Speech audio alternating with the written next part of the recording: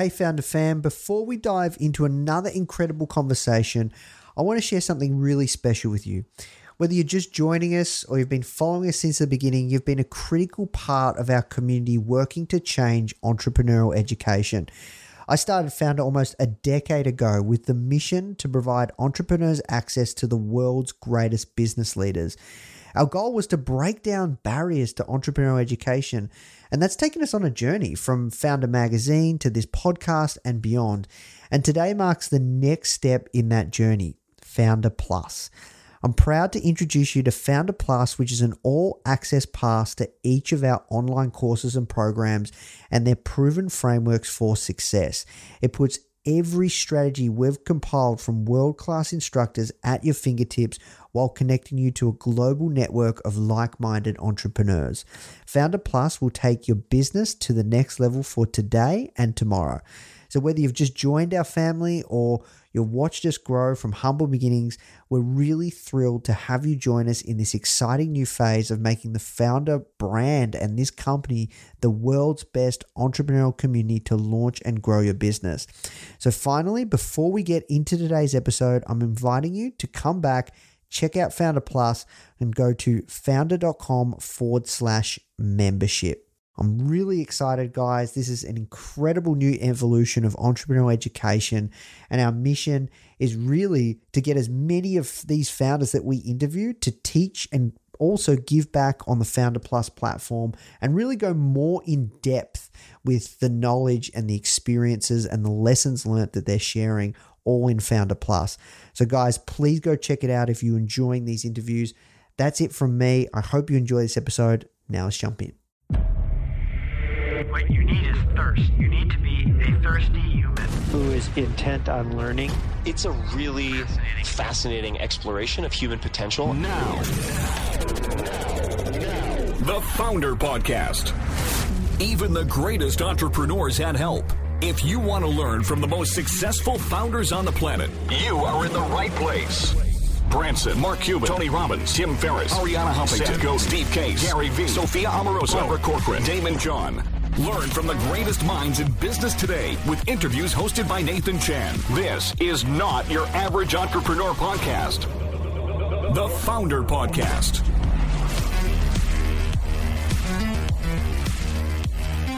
Hey Founder Fam, welcome back to another episode of the Founder Podcast. Today we're speaking with Aaron Debevoise. He's the CEO and founder at Spotter, which provides cash and insights to creators to grow their brands while retaining their freedom.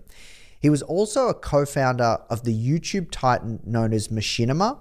And today we're going to be learning about really what it takes to grow a business within the creator space, which is the new opportunities within the creator economy and the intricacies of working with YouTubers and other content creators, including Mr. Beast and Dude Perfect. This was an incredible interview. It's so fascinating where this space is going. Aaron is on the cusp of it. Please welcome to the podcast, Aaron Debevoise. So the first question we ask everyone that comes on is, how did you get your job, aka how did you find yourself doing the work you're doing today? I always had a passion for building, and I'm sure that's something similar to every entrepreneur, but really kind of impacting people's lives directly through the work that I do. I actually, my first job was actually an investment banker, which didn't allow me to do that at all, and really taught me how much I really kind of wanted to have more of an impact on people's lives directly. And so I started a company called Machinima, which was a kind of a version of MTV, but for YouTube and focused on gamers. But think of it as a consumer-facing programming brand where we were really kind of providing content to millions of gamers around the world and impacting their lives. But after many years of doing that, I felt like I could really help creators themselves become enterprises and ecosystems, and the way we could change creators' lives, who then in turn change millions of people's lives by influencing them, was so exciting and gave me so much passion that finding out how to kind of provide capital and financing to them didn't feel like a bank or a job. it felt much more like a mission. And that's when I really started to thrive in my career, I feel like. Yeah, I see. So I want to talk about Spotter, all the crazy cool stuff you're doing there as well. But can we go back to the early days of entrepreneurship? Like, what were your early experiences? What was your first business? First business that was funded by venture capital, right, was Machinima, as I mentioned, right? Yes. And it was kind of crazy. I mean, you would think it's a totally unique experience. It's your first business, and you go out and you have to talk to 250 investors to get one yes, and you feel like you're speaking a language that everyone should understand, but no one understands the language, and ultimately then one person gets it, and then you're off to the kind of the races a bit. And by the way, that experience, like, it doesn't change, right? Every time you create a new company or a new opportunity, it feels like you're talking a different language until someone gets it. But the experience was really hard. And, the idea that you can go from a 5-person, team and everybody can communicate with each other really by just sitting around a table, that is kind of the best moment of communication you have. And all of a sudden you grow a team to 100 people or 250 people we had at Machinima. And it got really chaotic, right? Really fast. And so trying to rein in that chaos and make sure, I think that first experience as an entrepreneur was we were trying to do too many things. And that I had to change over time, because trying to be too many things to your customers really dilutes the brand a lot, and make it really challenging to have a kind of day-to-day cohesive story internally and externally to really thrive. So can you tell us some of the other early lessons with Machinima? And then also I'm curious, like, was that your first experience to really see the power of these creator platforms like YouTube?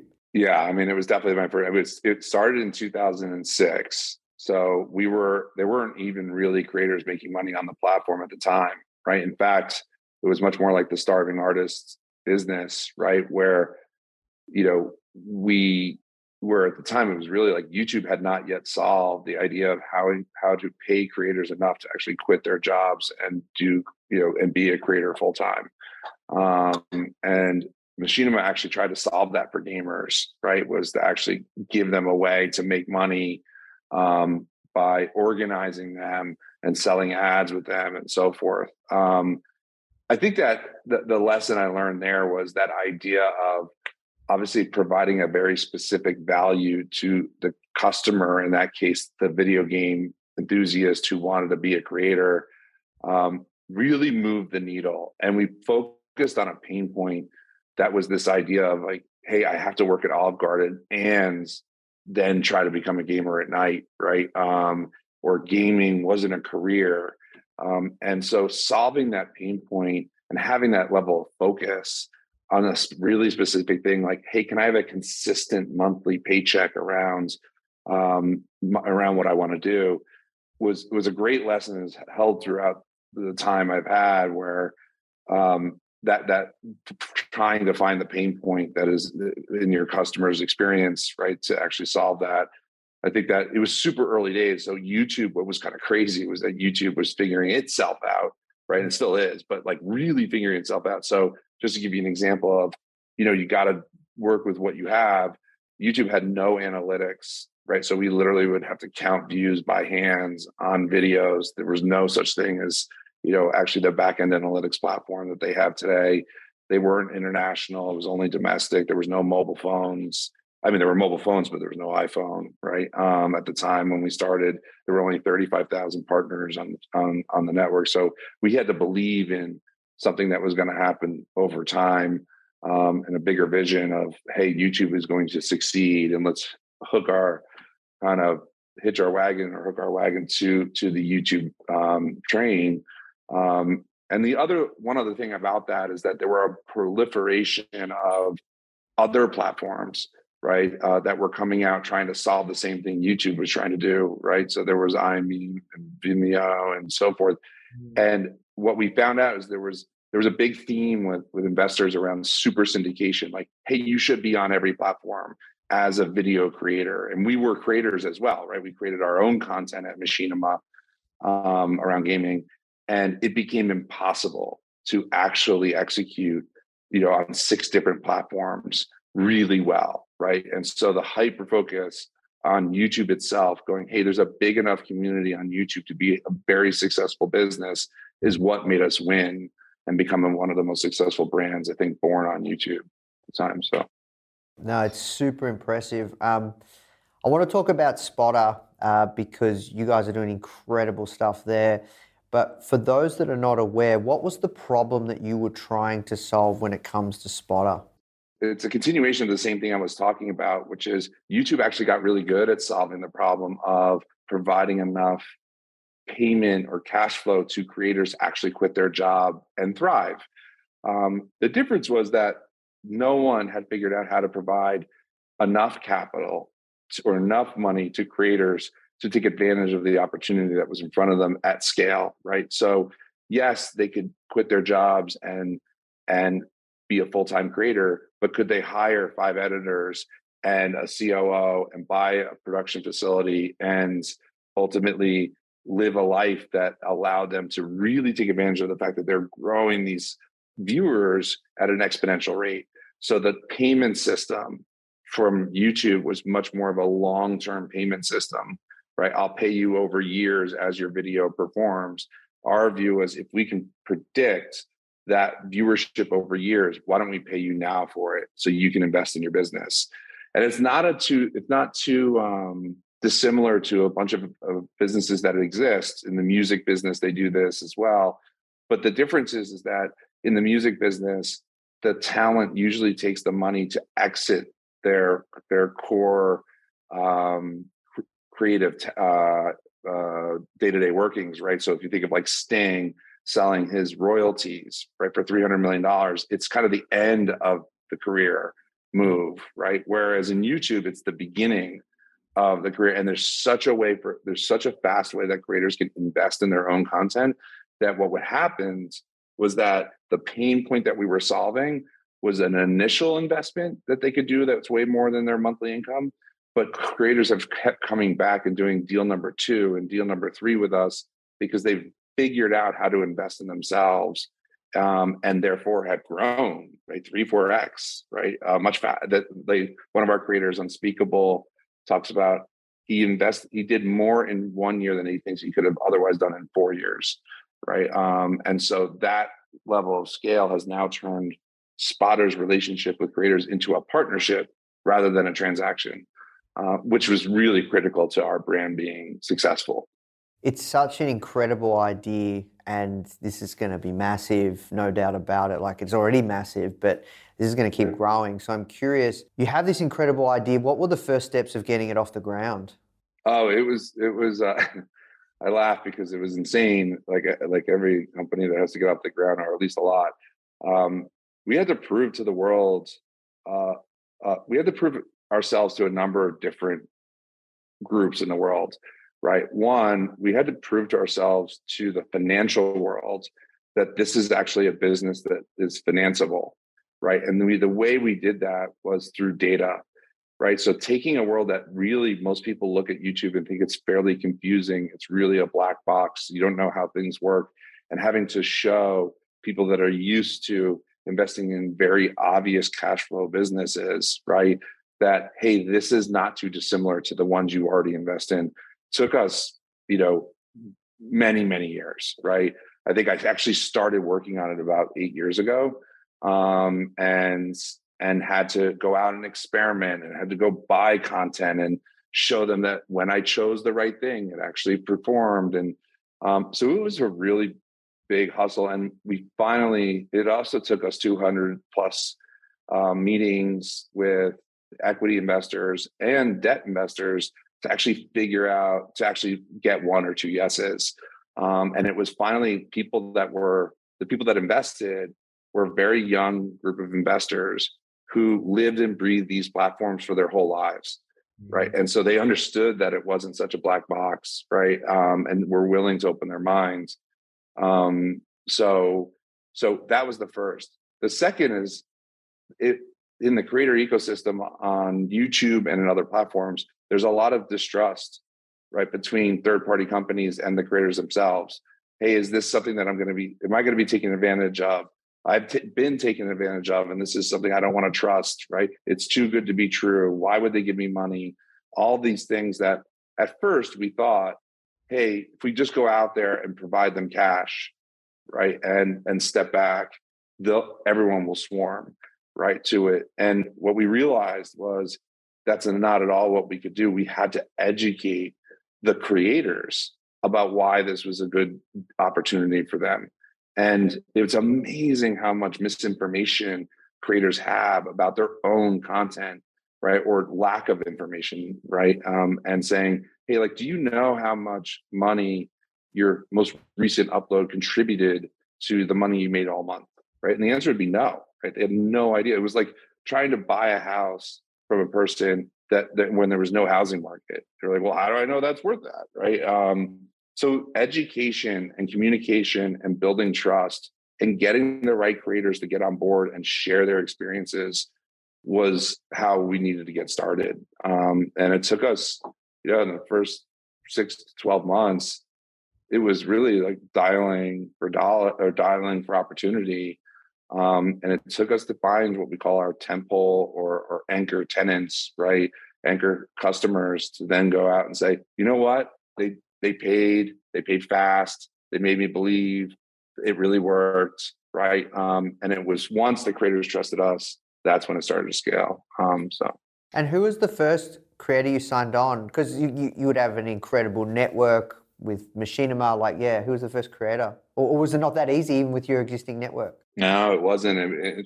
And by the way, the network had changed, right? So from 2006 to when I really started doing this, and call it with Spotter in 2019. Now there was like 5 years of research and data, or 6 years of research and data that went in before that. But in 2019, the ecosystem completely changed, right? So I think there was trust by people when I said, hey, I was the one that worked on Machinima or co-founded Machinima. There was, hey, I could look that up and actually know that was true. That helped. But it was really started from scratch. And it was myself and the COO, Nick Paul, right, who were sitting there going, hey, we got to talk to creators, got to figure out what's the right messaging. I remember one of our first board meetings was literally just reviewing the email of like, how do we talk to creators, right? How do we get them to respond? And so the first deal we closed was with a channel called Yellow Productions.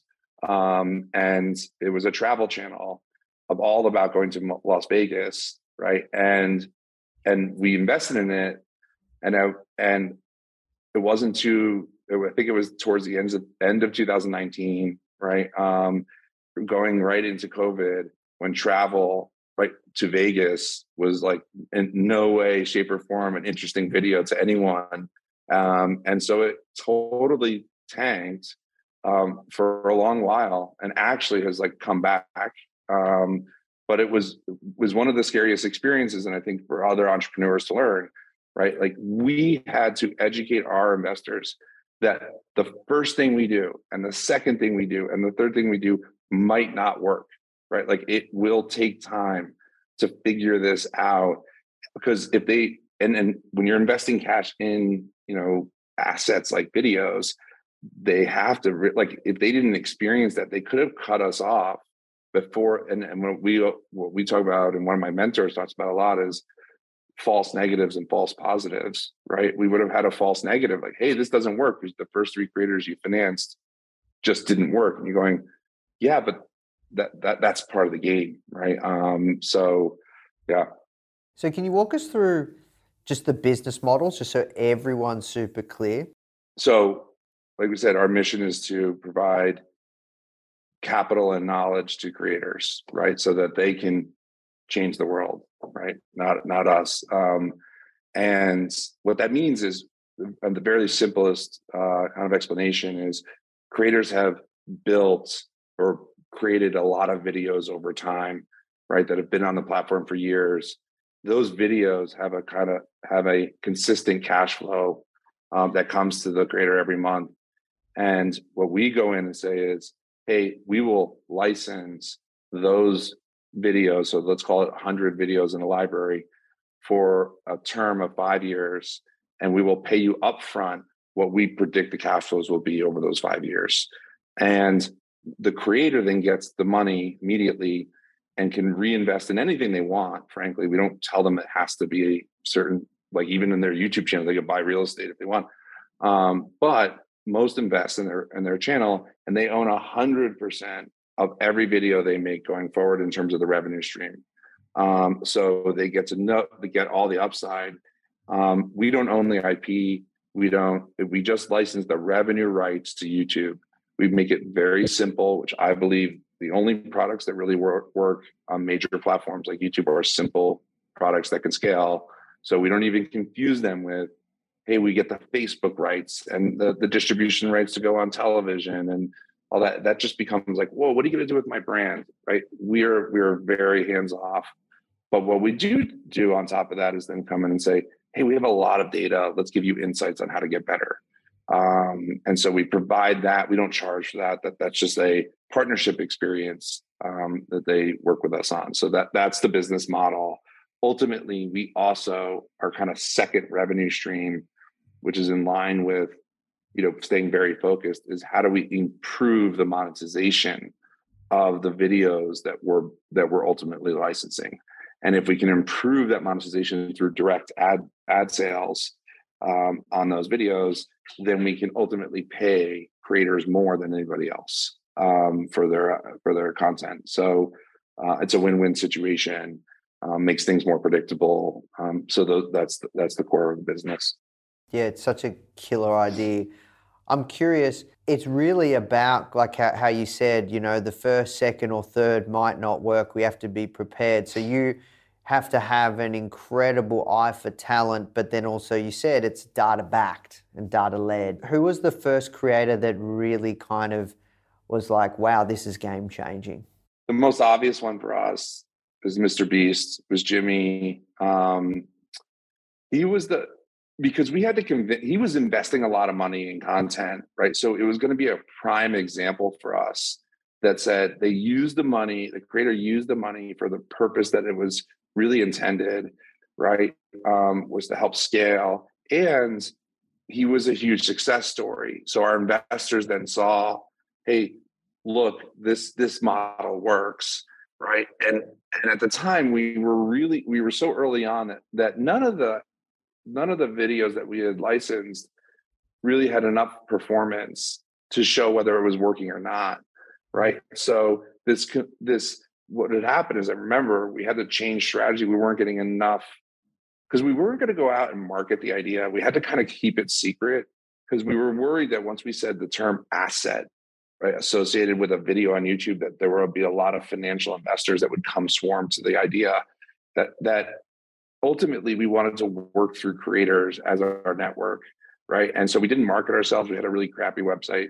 And Mr. Beast gave us that kind of moment of trust, right? That everyone could look to us and go, if he did it, then there must be something there, right? And we've done about 3 or 4 deals with Jimmy over the years.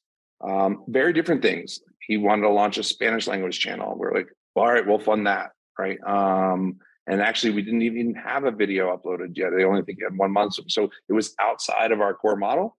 But we had a trusted relationship there. So I think he's the number one most influential kind of moment for us. I think just as one other thing though, is that the second one, right, which would happen with a number of creators, was when we moved from what we thought was going to be a transactional model, right, which was like, hey, one and done. We're going to give you a bunch of money. We've licensed the content you've made over 4 years. Like, how could you ever have that much more value for us to come do another deal? And realizing that our next deal would happen 6 months later, right? And that 6 months later in a lot of deals ends up being 2 to 3 times size the original deal, because the value of the new content with the new subscribers and the growth and the investment they made was so much bigger. And that happened 3 or 4 times. And we realized wow, we're in a partnership with creators, right? And give it, one of the things we saw was that creators were able to, when they had the money, there is almost like on, starting a company is like they had the headspace to actually think about things with more time and change their approaches, right? Even change their programming. Like one of our creators, Jordan Matter, went from a photographer to a family channel, right? And grew 4x. So anyway, I think that those are kind of the moments that we look towards as being influential. Hey guys, I hope you're enjoying this episode and learning a ton. As you know, in this series, we interview some of the greatest founders of our generation to find out how they did it. However, if you're thinking of starting your own business and you want to hear from some incredible stories from everyday people like you or I who are actually in the trenches, only been building their business for maybe 1 year or 2 years, like that are building right now and they're really in the early stages, but they're getting success, you should come and check out our new podcast, From Zero to Founder, hosted by our community manager, Molly Flynn. These are in the trenches stories from our very own successful students that have gone through some of our programs. People just like you who are deep within the process of building their very own successful business. These are the founders of tomorrow. You can find the From Zero to Founder podcast on all platforms. And remember, it's founder without the E. All right, now let's jump in the show. Interesting how you said a lot of the creators feel less pressure because they're just caught up on video. They've got to hit this certain amount, and it gives them the ability to take more risk and not get caught up in if I do change things because it's what people are used to seeing, then it might not work, and that's a bit of a hamster wheel that all creators get in on any content platform. Yeah, even if they're seeing that other things are working for other people, they're not even willing to maybe do that, even though there's proof, right? Because like you said, people are used to seeing me do this one thing all the time, right? It's been really beautiful to see. Like it's thrilling for me it's almost like being an investor in a startup and then seeing them thrive and change and just move. And I kind of feel like the content world around YouTube is really like the early days of the internet, where there wasn't really a playbook, right? There weren't tons of mentors, right? There weren't so many examples of failures and successes that you could learn from. Right now, it's like a smaller world, even though it's been around for some time, where there's no playbook, right? Like they don't have the mentors. Even when you look at what Jimmy has done, it looks so impossible, right? Like to get to 100 million subscribers and do the things he's doing. When you actually look at it, though, it's actually pretty straightforward, right? Not to say like there's a lot of luck involved and there's a lot of work, right? But at least when you look at it, he's like, oh, he hired a bunch of people. He bought some studio space. He made the videos bigger and bigger. And so there's like a pretty natural progression, right? That's not so overwhelming, right? But there's no one to share that with. So there's a real lack of community amongst the creators space to be able to share business related. Like you and I could sit on the call right now and go, if we wanted to launch a new social platform, video platform, we could be like, this is what Facebook's doing wrong. This is what Facebook's doing right. This is what, we can go through all of that fairly quickly. And by the end of the day, we might have a really good idea, right? Like there's no platform. There's no, none of that exists for creators. So to get in touch with Jimmy, was it you guys that did the outbound or was it a connection? And how did that come about? Because he will be, I believe, the first YouTube billionaire, no doubt about it. And anything he touches seems to turn into gold, and that guy's just unstoppable, and he's just going to keep growing. So I'm curious, like, did you guys reach out to him? It was inbound. How long did it take? Yeah, no, these deals take a long time. And it was all of it. It was like, we were trying to go inbound. We were trying to go outbound, like just contact him, talk to his friends, talk to whoever. And then we talked to his manager, right? And really the manager, which is a company called Night Media, who does a really great job of managing some really top talent, saw the value opportunity. I knew one of their the president, Ezra, from the back in the days of like Machinima and Maker Studios and so forth. So there was some already built trust there. But it really came down to, like, in this case, to data and the need for capital. That mix of Jimmy wants to go bigger and the need, and the data actually shows it's a good economic decision, right? Those two things together was really kind of what made it happen. And yeah, I think he's probably already worth $1 billion or more, because he has the restaurant business or the burger business and the chocolate bar business. And, he hasn't even, I think it's launching a Walmart soon or something. And it's amazing. And he keeps needing capital. He doesn't always, we're not the only source of capital for him. Obviously he has other sources, but because he keeps going big, he just reinvests. He's the perfect example of someone that just like goes for it, right? He's okay with having $0 in the bank as long as it's all going towards his business. And that's what we learned was, hey, it's not going to be one tactic that converts all the creators, right? It's going to be a mix of, we had to work with the people that are already working with them and build their trust with managers and agents and MCNs, and make sure we don't feel threatening. We're not trying to be managers, right? We had to have a very specific value proposition that everyone felt comfortable with and everyone could win.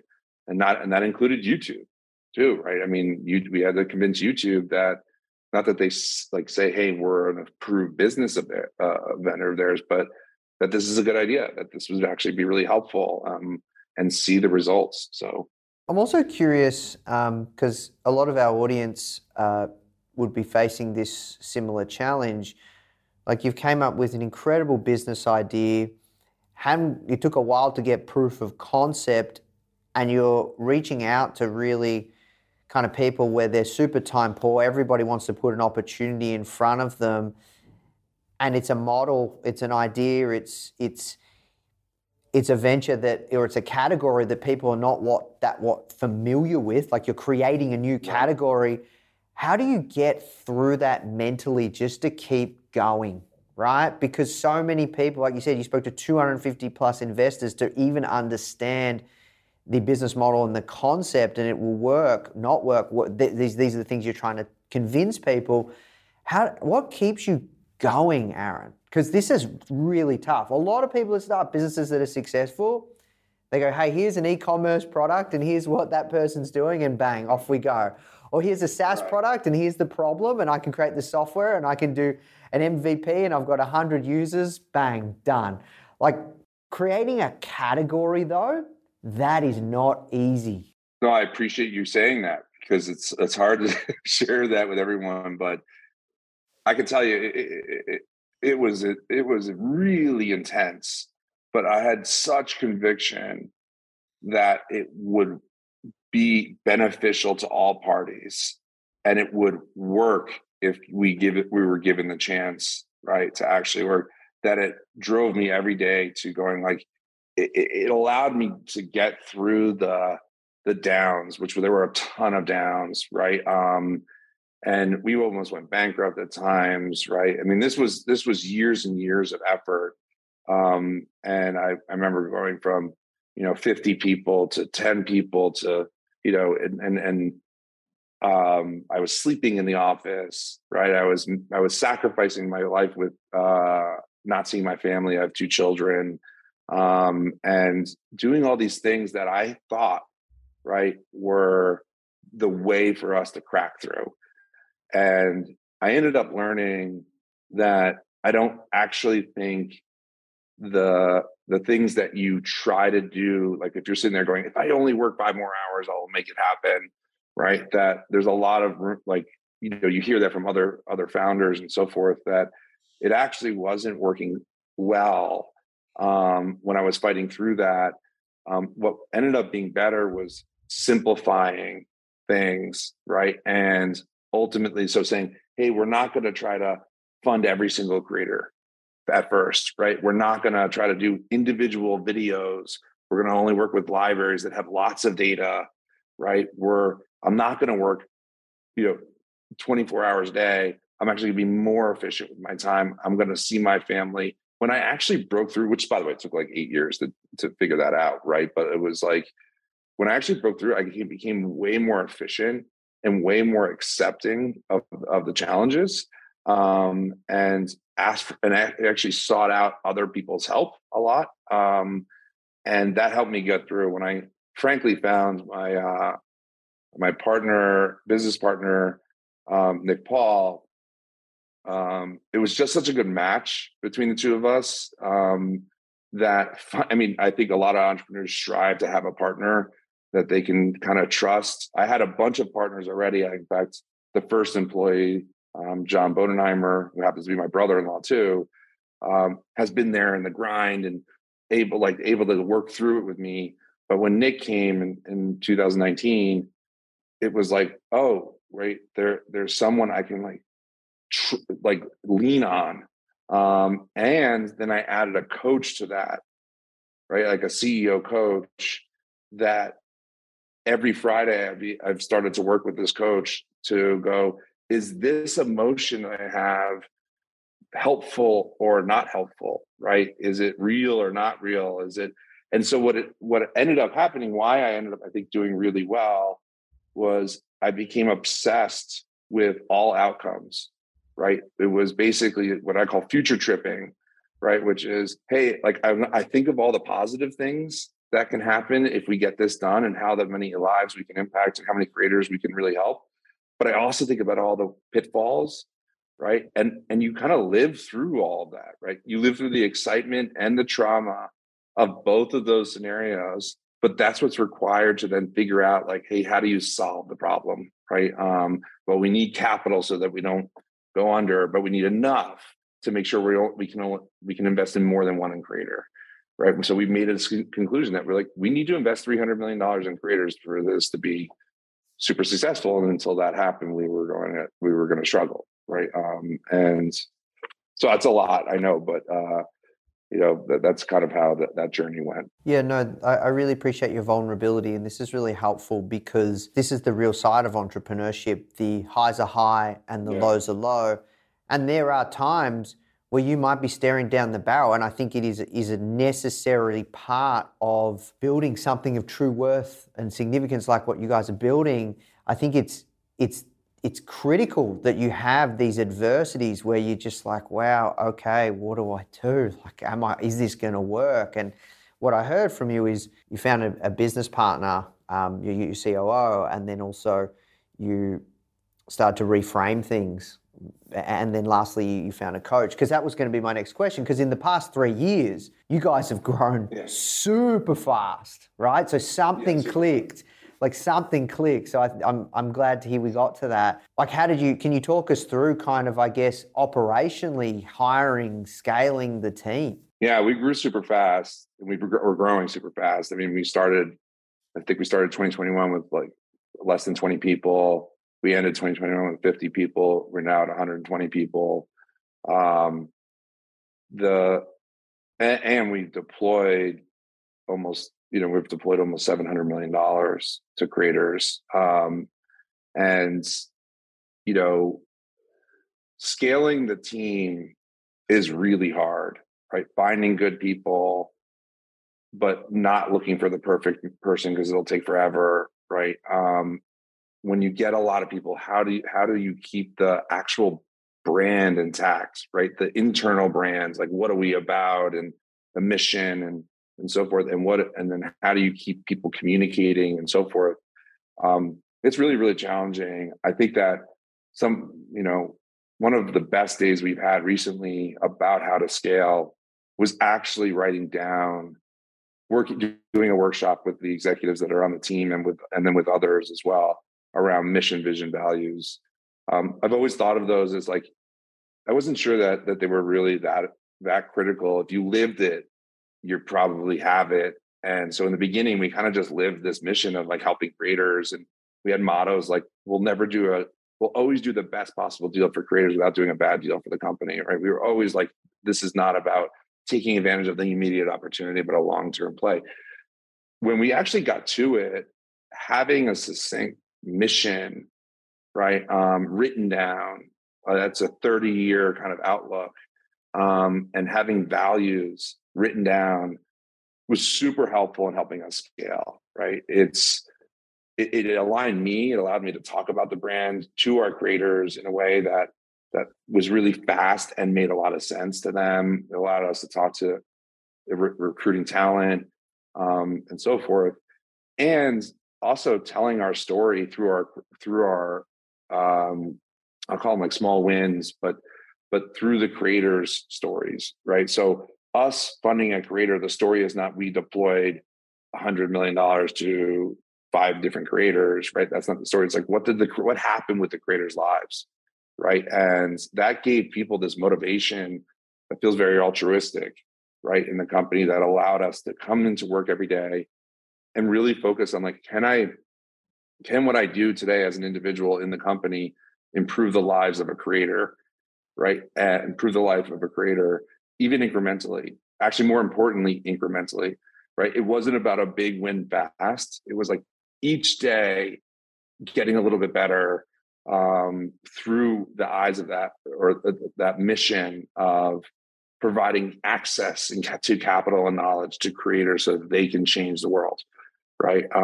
That I think really helps in scaling. And anyone out there that tries to hire a lot of people fast, you've got to give them a purpose, and you've got to make sure you're celebrating the small wins. Because if you just say, hey, the big goal is to change the world, it's so overwhelming and not tangible that you just end up having chaos. And lastly, I think we've been really good of eliminating all distractions, right? We've had lots of people come to us like, why aren't you doing credit cards for creators? Why aren't you doing banking services? Why don't you buy this company? Why doesn't this company buy you? And we've just said, blinders on. We do this one thing really well. And if we can hyper focus, it's amazing how many things you'll find like you can improve on in this, like almost like a nano view of the world versus, a much more expanded view of the world. You find these like fine tuning opportunities to go, well, we should talk to creators a little bit differently, right? Because we're not having to worry about selling them 5 products. That really helped us. And I give that advice to anyone. Of a hyper focused, team is going to crush everybody in their category, so long as everybody else is focused on multiple things. So, we'd love to switch gears and talk about some of the creators you work with. You talked about Mr. Beast, Dude Perfect, another massive one. What do you think? You have a unique insight to see some of the behind the scenes operations and these partners of yours effectively. What are they getting so right that people need to know about when it comes to becoming a successful creator? It's funny, right? What looks like an A to the rest of the world, right? Sometimes, even my coach kind of told me this, right? Probably feels like is actually probably a B or B plus, and it may feel like a C minus, right? In terms of how you're executing. I think the creators have a natural tendency to believe they could be doing way better, right? And frankly, they're right. Like I said, maybe it's a B plus, right? But they feel like it's a C plus, right? And they're like, I can always be improving. And so they're obsessed. And that obsession is what makes them successful. Because again, it's just like any other company. There's ups and downs. There's editors they hire that don't work out, right? We hired 50 people and we only need 20, or we hired 20 and we need 100. We don't have enough facility space and so forth. And the other thing that they get right is they ask a lot of questions, right? They talk to YouTube as much as they can, although, it's not easy to talk to YouTube all the time. They talk to fellow creators. There's no organization that brings that all together, which I think we can play a really big part on. Like, we brought Dude Perfect and Preston, right, 2 really big creators on YouTube.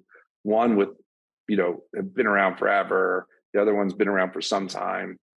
And they're 20 minutes apart and they'd never met each other, right? And we brought them together at a dinner, and one was struggling to hire editors. The other one had a amazing system of hiring editors, right? And they just met each other. They learned about that, and then they shared in the results, and then they grew from there, right? So if you actually hear what Jimmy says, I think in some recent article about him, he talks about his network of creators that kind of feels like AI and how AI learns, where if there are 50 robotic arms all learning from each other, the result is exponential learning or exponential growth, right? Rather than each robot arm having to learn the task by itself, right? And that is not even like the surface hasn't even been cracked on that, right? There's not coordinated experimentation and so forth. So I think this, like the really early days of being successful, there are these really obsessed creators over their craft. The other thing that they've done is hyper-focus. If you actually look at every channel that's successful, it usually has a really core theme, right? They're not bouncing around. It's kind of the same lessons we have as companies, right? Like they hyper-focus and do what they do really well, right? So Dude Perfect is the only successful channel like itself, right? Jimmy, a lot of people are learning from Jimmy, right, around this stuff. So I think it's kind of the same reasons why traditional entrepreneurs are successful. And I think it's just the start. I'm curious as well, is it still possible right now for new creators to enter the space and have explosive growth on YouTube? Oh yeah, we see it all the time. And what's interesting is we even talk to creators that have been around for a while, and I think they're a little bit more scared, right? Because they go like, "Hey, wait, these new creators are going to be obsessed, but they know different tactics, different techniques. They've learned from TikTok, and they're going to apply some of the TikTok learnings to YouTube and overtake us, and they have less to risk. I mean, they can risk a lot more, or they have nothing to give to lose.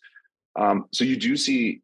Actually, like we've had conversations with Collins Keys, another creator that's really successful on the platform. He's like, I talk to the young new creators all the time because I can learn from them things that I'm not seeing. We have, I would say, the average age of the channels that we are providing financing to is declining fast, right? And the speed at which those channels are scaling is increasing fast. Right. So someone that's been around for a year, it used to be like you had to have a minimum of a year of great success for us to even consider working together. Now it's like if you've had a year and you're doing the right things because they're starting to learn like AI, right? Then you go, okay, I can see you've learned the formula, right? And it's not so like the formula is A plus B equals C. It's very much like the right mix of a bunch of little things, right? That you go, okay, you're obsessed enough, you're doing enough of the things, you're going to have that almost like gamification of success, right? Like the effort and the reward, that you go, okay, this person is going to be really successful. And what we look at is going, hey, the amount of money that we want to fund to creators can actually go down over time, meaning we'll fund earlier, because we see that they're going to grow and they're going to become a long-term partner with us, right? And so part of that is like why we've added not just access to capital, but also knowledge. So if we can help that, then we've done a really good job, right? But yeah, I think there's plenty of room for new creators. Oh, awesome. Thank you for sharing. That's really insightful because I know it's easy to look at others like Mr. Beast. You can see he's been going for 10, 12 years, 13 years. And it's like, oh, well, I could never do that now. But look, this is awesome, Aaron. I'm having a ton of fun. I could talk to you all day. Have to work towards wrapping up. Moving to the hot seat round, rapid fire questions. First question is, right now, who's the creator that inspires you the most? I'd have to say it's Jimmy. Just the amount of risk he takes, all that he's accomplishing, he's really inspiring. And he also is doing a lot of philanthropy. He has really good intentions, and he inspires me the most. If you could go back to your first day in business and give yourself one piece of advice, what would it be and why? Not that it will all be okay, but that it all won't always be okay, but you'll make it through, right? You need to persevere. And I think there are a lot of moments in my life through business that I thought it was the end, or there's no way I was going to make it through, and it happened. So maybe I would tell myself to chill a bit. I don't know. Right. So what's one surprising thing about working with the Mr. Beast team? How much investment they're doing in providing food to those in need. The size of the refrigerator that they have and making sure that they deliver quality product to food banks is insane. Like it's like one of the, it's a Mr. Beast fridge, right? You can imagine, like, it's just way bigger than anything you've ever seen. And I just think it's fascinating how he has the headspace and time to do that, which I would love to do things like that. I just sometimes I don't have the headspace or time to do it. So super fascinating. What's the worst advice you've ever been given? It's expand rapidly without consideration of focus, right? So the worst advice is do this, do more, do that, like keep going. You can be right. And then losing focus. It's really from an investor's perspective, it's really difficult to say no to that. So the advice is super expand, take more cash, go after it. And the fight back is I need to focus, I need to win my category, and so forth. What's the best piece of advice you've ever been given? It's focus, but it's also, I learned from a guy named Jeff Jonas. He was the head of context computing for IBM. He was an early investor on the board, someone I sought out because I really didn't have a lot of experience in big data. And he not taught me the scientific method, but showed me how to use the scientific method of proving myself wrong all the time, and making sure I don't have any false negatives and false positives. And those false negatives and false positives have become so critical. It's like I said, if we funded the first grader and everyone said, and it didn't work out, right? Like it could have ended this business that's now worth, many billions of dollars and is funding hundreds of millions of dollars to creators. It would have been crazy. So, yeah. Love it. Last question. If you could have dinner with any entrepreneur, dead or alive, who would it be and why? It's going to sound, obvious or to some people, but I think Elon Musk is super interesting. I just think I could ask him any question and he would have an extraordinary answer, whether, forgetting whether right or wrong or whatever it is that or Ray Kurzweil, right? Those two are for me like futurists. Yeah, I just obsess over this stuff. I would love to have a job being a futurist.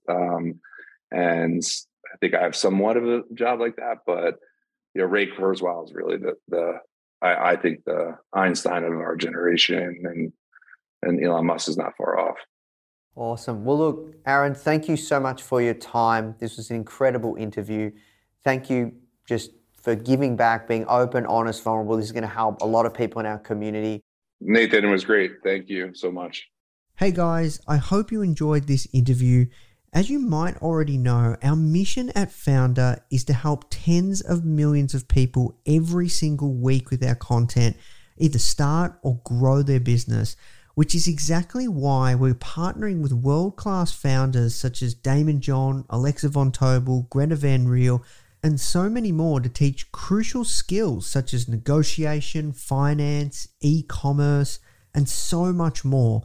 So if you'd like to get access to these free exclusive trainings, please go to foundr.com/free. These are 100%. We go super in depth on teaching a particular topic, and I know that you're going to love them if you enjoy this podcast. So just go to foundr.com/free. All right, guys, I'll see you in the next episode.